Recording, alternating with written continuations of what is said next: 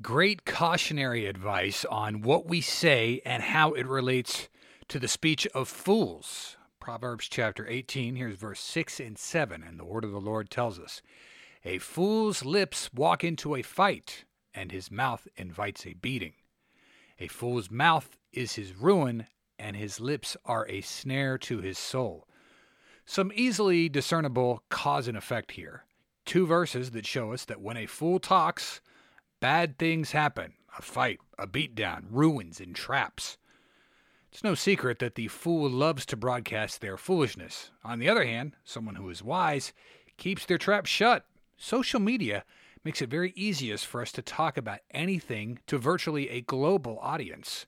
And this is an important trap to avoid. God's word today declares the opining fool as destined for wreck and ruin. Better to sit, listen, and be quiet than constantly chattering, because ruin is the result. Thanks for listening. Have a great day. Take care, and God bless.